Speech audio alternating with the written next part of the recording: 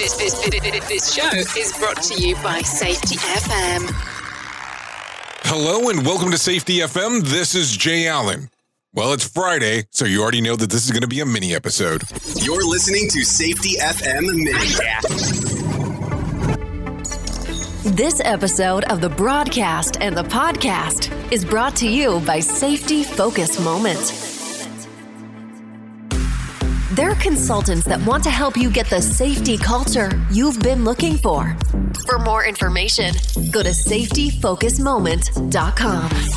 So you'll realize right away that this is going to be a different episode today, a little bit more serious as we move forward here. So sorry about the change of tone, but I think that this is an important conversation that we need to have. So over the weekend, I had put a post on social media talking about social media itself, and I would love to share with you what it says. Social media can be a fantastic thing. It can be great for marketing your brand and keeping in touch with friends and family, and used for things in your life that you're passionate about. Social media is such a powerful tool, but sometimes too powerful. Social media has allowed people to judge, ridicule, and cyberbully people without any consequence. Social media gives anonymous people power to spread joy, positivity, and love to those who need it. But it also gives those anonymous people the power to ruin careers, reputations, and even lives. Cyberbullying has caused hurt to many people to the point where kids don't want to go to school and adults don't even want to go to work or show their face in public. Cyberbullying causes people to shut themselves from their friends and family, delete their accounts, and even take their own life. There are people out there who find some kind of enjoyment in ruining other people's lives. Those people need to try to touch other people's lives positively. That post or picture that you feel that you need to share to make your life feel better can hurt someone irreversibly. With how powerful cyberbullying is, all it takes is one post to be the final straw or cause someone to feel like they need to take their own life. Don't let that post be yours. And this is part of the conversation that we need to have today.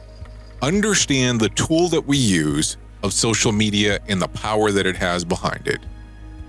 And by some of the things that you can say, this includes myself as well, on how it can impact someone and possibly change everything where they might even consider taking their life. It's not worth it. If you are struggling with depression or having suicidal thoughts, please call 1-800-273-8255. That's 1-800-273-8255. And if it's easier to remember, 1-800-273-TALK. That is the National Suicide Prevention Lifeline. There's only one person that can play your part in this life, and that's you. Please don't hesitate to call that number if you're having these thoughts. I've been your safety manager and host, Jay Allen, and until next time, be safe.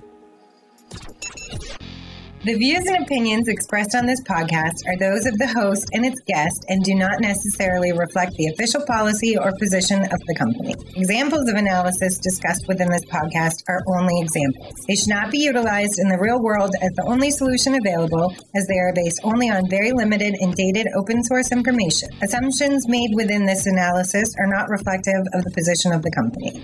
No part of this podcast may be reproduced, stored in a retrieval system, or transmitted in any form or by any means, mechanical, electronic, recording, or otherwise, without prior written permission of the creator of the podcast, Jay Allen. Want more of The Jay Allen Show? Go to safetyfm.com.